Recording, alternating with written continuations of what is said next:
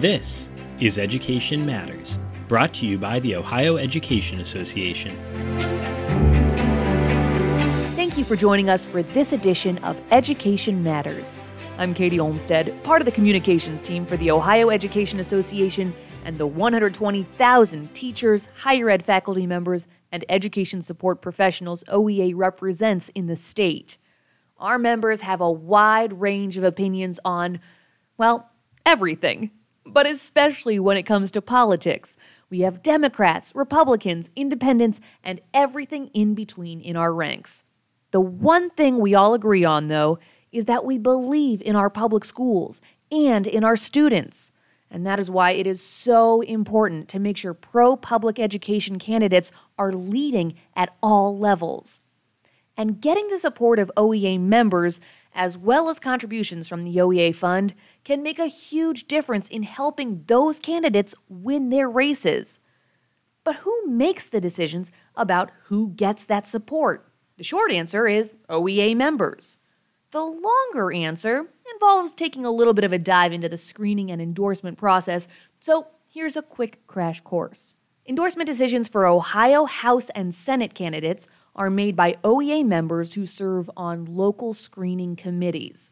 Those are made up of a 5-member district screening council appointed by the OEA district leadership, plus leaders of the local associations within those legislative districts, and OEA retired and aspiring educator members may also serve on those local screening committees too. Candidates for statewide office, like governor, state attorney general, and the like, those are screened by OEA Fund's State Council, which makes recommendations to the OEA Fund State Convention, where OEA members vote on those recommendations. But while who makes those decisions is important, the bigger question is how. Barb Armour, a school bus driver in Brunswick City Schools, joins us now to explain. She's the ESP at large on the Northeast Ohio Education Association's Board of Directors and was OEA's ESP of the Year in 2020. And most importantly for this conversation, she is a member of the OEA Fund District Screening Council 1 in Northeast Ohio. Barb, thank you so much for taking the time to explain this whole process for us. Let's start with the very beginning for you. How did you get involved in these screening committees? Well, it was an ask. Somebody asked if I'd like to sit in in the screening committee. They were looking for ESP members directly because there weren't many who would sit in on the screening process. And since I was a board of director member, they had asked me to do that. I was an OEA board of director member at the time. So I said, okay, not really knowing what I was getting involved in, but I started doing it and I really enjoyed it. It was quite an educational process, but we had a lot of good people with staff and people who have done it for a while to guide you along. We had some people who were in the retired sector who were on the screening committee. We had people who had experience who guided us on what to do. And it caught on very quickly on how to, screen the candidates. And it really is a really good process that they've worked on along the time. So how do you screen the candidates? What is that process? Well, there's a specific set of questions that each candidate fills out a questionnaire. They get it in advance, and some send it in, some don't. If they don't send it in, some don't wish to screen, then they don't come screen. We only screen them if they wish to be screened, and we will screen anybody. We do not pick and choose. Everybody is invited to fill out the questionnaire. Every candidate is invited to come screen with us. Many have. So we've invited both Republicans, Democrats, and we have screened all of them who have come. We've had a couple controversial screenings that we actually have endorsed, and that's a whole nother story that we could tell. But, sometimes you sit there and you go, whoa, should we do this person?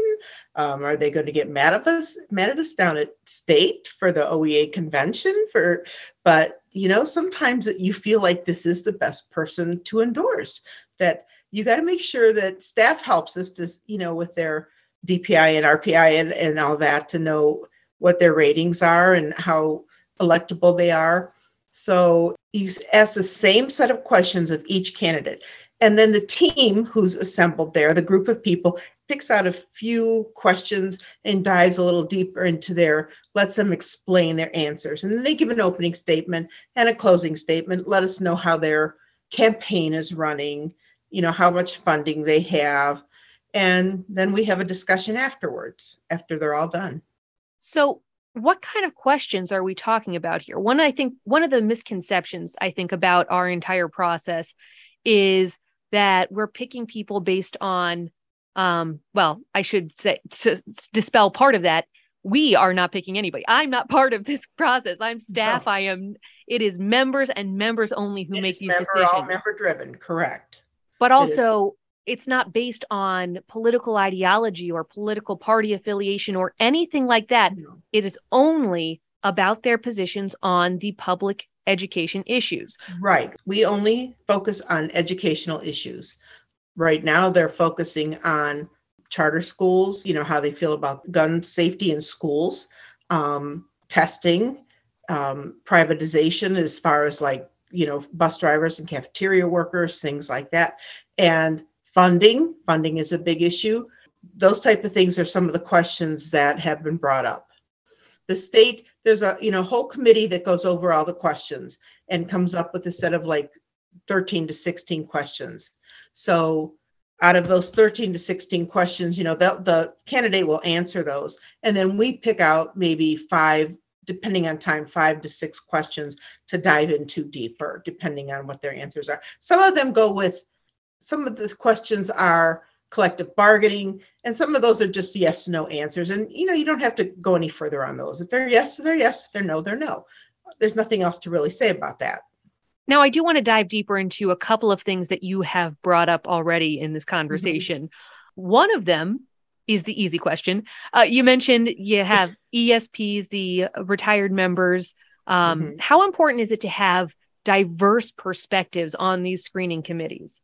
Well, it's very important because everybody who listens to the answers of the candidate then puts their own views into when we have our discussion on how they feel the candidate did and how they feel the candidate is going to be bringing our agenda forward in the State House or, down in Columbus or on the Board of Education, so that's very important to all of us, even the retireds, to how their issues are going to be brought forward. So here's my second question, the slightly trickier one. You mentioned some of your choices have been a little controversial and you were afraid they'd get mad at you down in Columbus. What our recommendation is to take down to Columbus, correct? When you're thinking about what would make somebody a controversial pick, what are you worried about and how do you reconcile that with the recommendations you're making? Well, the one most controversial person was somebody who had voted for SB 5. Oh, when they broke protocol, they were told not to screen, and they did come and screen with us. They filled out the form. They answered. They came and sat with us, and they explained a lot of things. And we all sat there and looked at each other and said, we think we should endorse this person. And staff was like, what? We're like, they've screened, they've broken protocol with what they were actually told to do by their leadership. So we said, we're recommending them for endorsement. And we did. And it went through. And sometimes you just got to take the big leap and say, we really believe this person is a changed person. And you know what? It ended up being a good thing for us. So let's explain the process a little bit further here. You do the initial screening, then you have that interview with the candidate, you make a recommendation, and then what happens? Papers get filled out. It goes down to Columbus, gets signed off by the president of OEA, vice president, and then the government's committee decides who best would get the funding, who needs it the most in their campaigns. Because some campaigns are very well funded. Some campaigns a little less and need more of OEA's help because our funds are limited. I mean, our dues don't go to that. Only the Ohio Fund money goes to that, what people have donated. So we have to be careful with how we use our funds. We have to use it in the best way. And I'm glad you brought up some of these things because, again, I think a lot of our conversation is just about dispelling some of the misconceptions about the screening process and the fund. As you mentioned, the dues are never used for these political contributions. That is the law. It is all Correct. Voluntary contributions from OEA members and their family members to the OEA fund. Mm-hmm. Only OEA members are deciding how that money should be spent to support the campaigns. Are there other things that you wish people understood about how this all works? A lot of people are invited to come to these screenings, presidents of the locals. So if they don't come, their voices aren't being heard. They're the presidents of all the locals in that, like Senate district or House district, are invited to come to these screenings. So if they're not coming, then their voices aren't being put into the decision. So they need to get more involved and to come to these. And the same is true for all OEA members. Mm-hmm. This time of year, I get some calls from people saying, well, how are these decisions made? How could I make those decisions? What does that look like? How can people get involved in this? If you're involved in your district, I guess, there's a lot of like the Your OEA district, not your school district. Your OEA district, yes. Like I'm from any OEA. So we have like the legislative committee, and I'm sure most other districts have those also. Being involved in that type of thing, you're getting your name out there. You're telling your district president, your executive director, like, hey, I'm really interested in this. I'd like to be on a screening committee. I'd like to follow through. I'd like to know what's going on. They can assign you to these things because we're always looking for people to be on these committees to do this work. So reach out to your district leadership if you're interested in doing something like this. Yes. Why? I know why you started doing it. Why do you keep doing it? Because I've gotten a connection with the people on the team and even some of the candidates, I guess. You start seeing some of them coming back to screen. You're like, oh yeah, I know who that is. And it's nice to see that they're still involved and they're still wanting the connection with all the educators and still willing to listen to what our voices are and wanting to know our opinions on things. So that's a really good thing to know that they are still interested in us as much as we are interested in them. At the end of the day, what does an OEA endorsement really mean? What weight do you think that holds? When there's controversial bills going through the House and the Senate, when our presidents and vice president are down there trying to, and the lobbyists, are trying to say, hey, we help support you, then they're like, oh yeah, you guys were out there for me and you endorsed me. And, I really appreciated that. And, and they understand by talking with us what our issues are, and they know that they can call on us if they have a question to be educated on, because they don't know everything. They tell us we don't know everything. Some of them do know quite a bit. Some of them were teachers, but some of them are like, I'm confused about this, and they know who to call to get those questions answered. So making those connections with them is really part of the whole process. Educators educating. Who would have thought?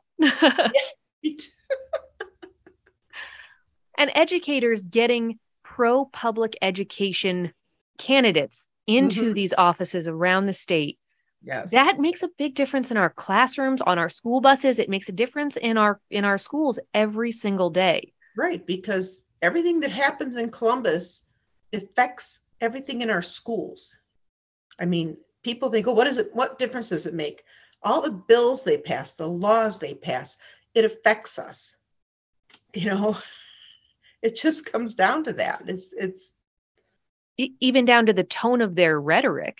The way they talk about public education. You have some people who are, trying to manufacture controversy around it. It's good to have friends who are going to tamp down that conversation. Right. What has this year looked like for you on the screening committee versus other years? Any standout moments for you? We had a couple screenings where we had a really nice large group of members show up. We had one screening where we went from 11 in the morning till well after 6 in the evening. Wow. And we went all day. And there was probably over 20 of us there. So it was quite an event. As somebody who has generally been very engaged in the process, what does it feel like to you to see other people coming into that and feeling that sense of engagement? That's exciting to see people come in, and especially, a big group like that, new people to, see. And I think the candidates feel the excitement in the room by seeing so many people who are interested in hearing what they have to say, because they're like, oh, it's not just one or two people. It's a group of people that, wow, here they are. They're all here to see me. And I think they find that when this many people are interested in them, that they feel like, wow, this is an important event that I am coming to.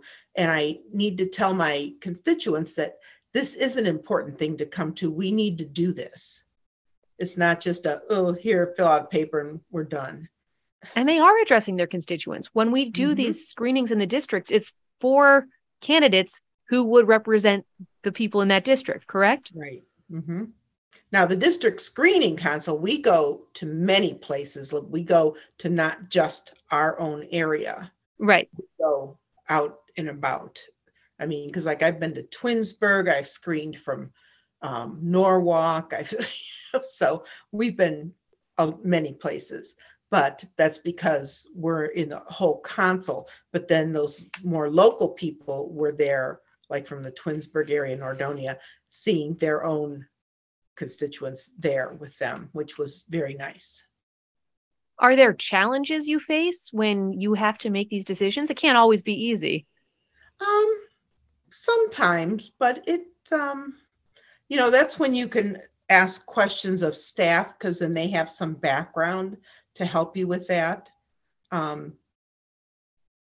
So that really comes into play there if you need it. What would be the one message you have for other OEA members about this process, about the importance of this process, and about what you'd want to see from them in this process? It sounds like it's scary to do, but it's not. It's important. It's important to get in there and screen these candidates. We are the people that endorse them. The members are the people that endorse our candidates for State House, not staff, not governance. It's the membership. And if you're not active in the membership doing it, then you have nothing to complain about. You should be up there doing it. So it's not scary. They help you do it. There's training for it. It's a rewarding activity to screen with these people and to speak with them, to hear their views, to know what they're going to do when they're down in Columbus as far as education. I mean, that's not the whole broad thing of it, but to know that they are there for us and to get the whole story of what they want to do as far as education issues. And to know that the decisions that you're making as a member, representing the 120,000 members of OEA, that really can make a big difference in terms of getting those pro-public education candidates into office. Yes. You got the power. Yes, the membership has the power then. That's right. Barb, thank you so much for explaining it all. Thank you. Okay, so now that we've sorted out how the recommendation decisions are made, it's time for you to check out who OEA members have recommended for the races in your area. OEA members can go to ohioballot.com to learn more, or you can find some important links in the show notes for this episode. Between now and Election Day, we'll hear from some of the OEA member recommended candidates who are running for office this year. including a few OEA members turned candidates who will be on the ballot. Remember, the voter registration deadline for this November's election is October 11th, and early in-person absentee voting begins October 12th in Ohio. Election Day is November 8th. Until next time, stay well.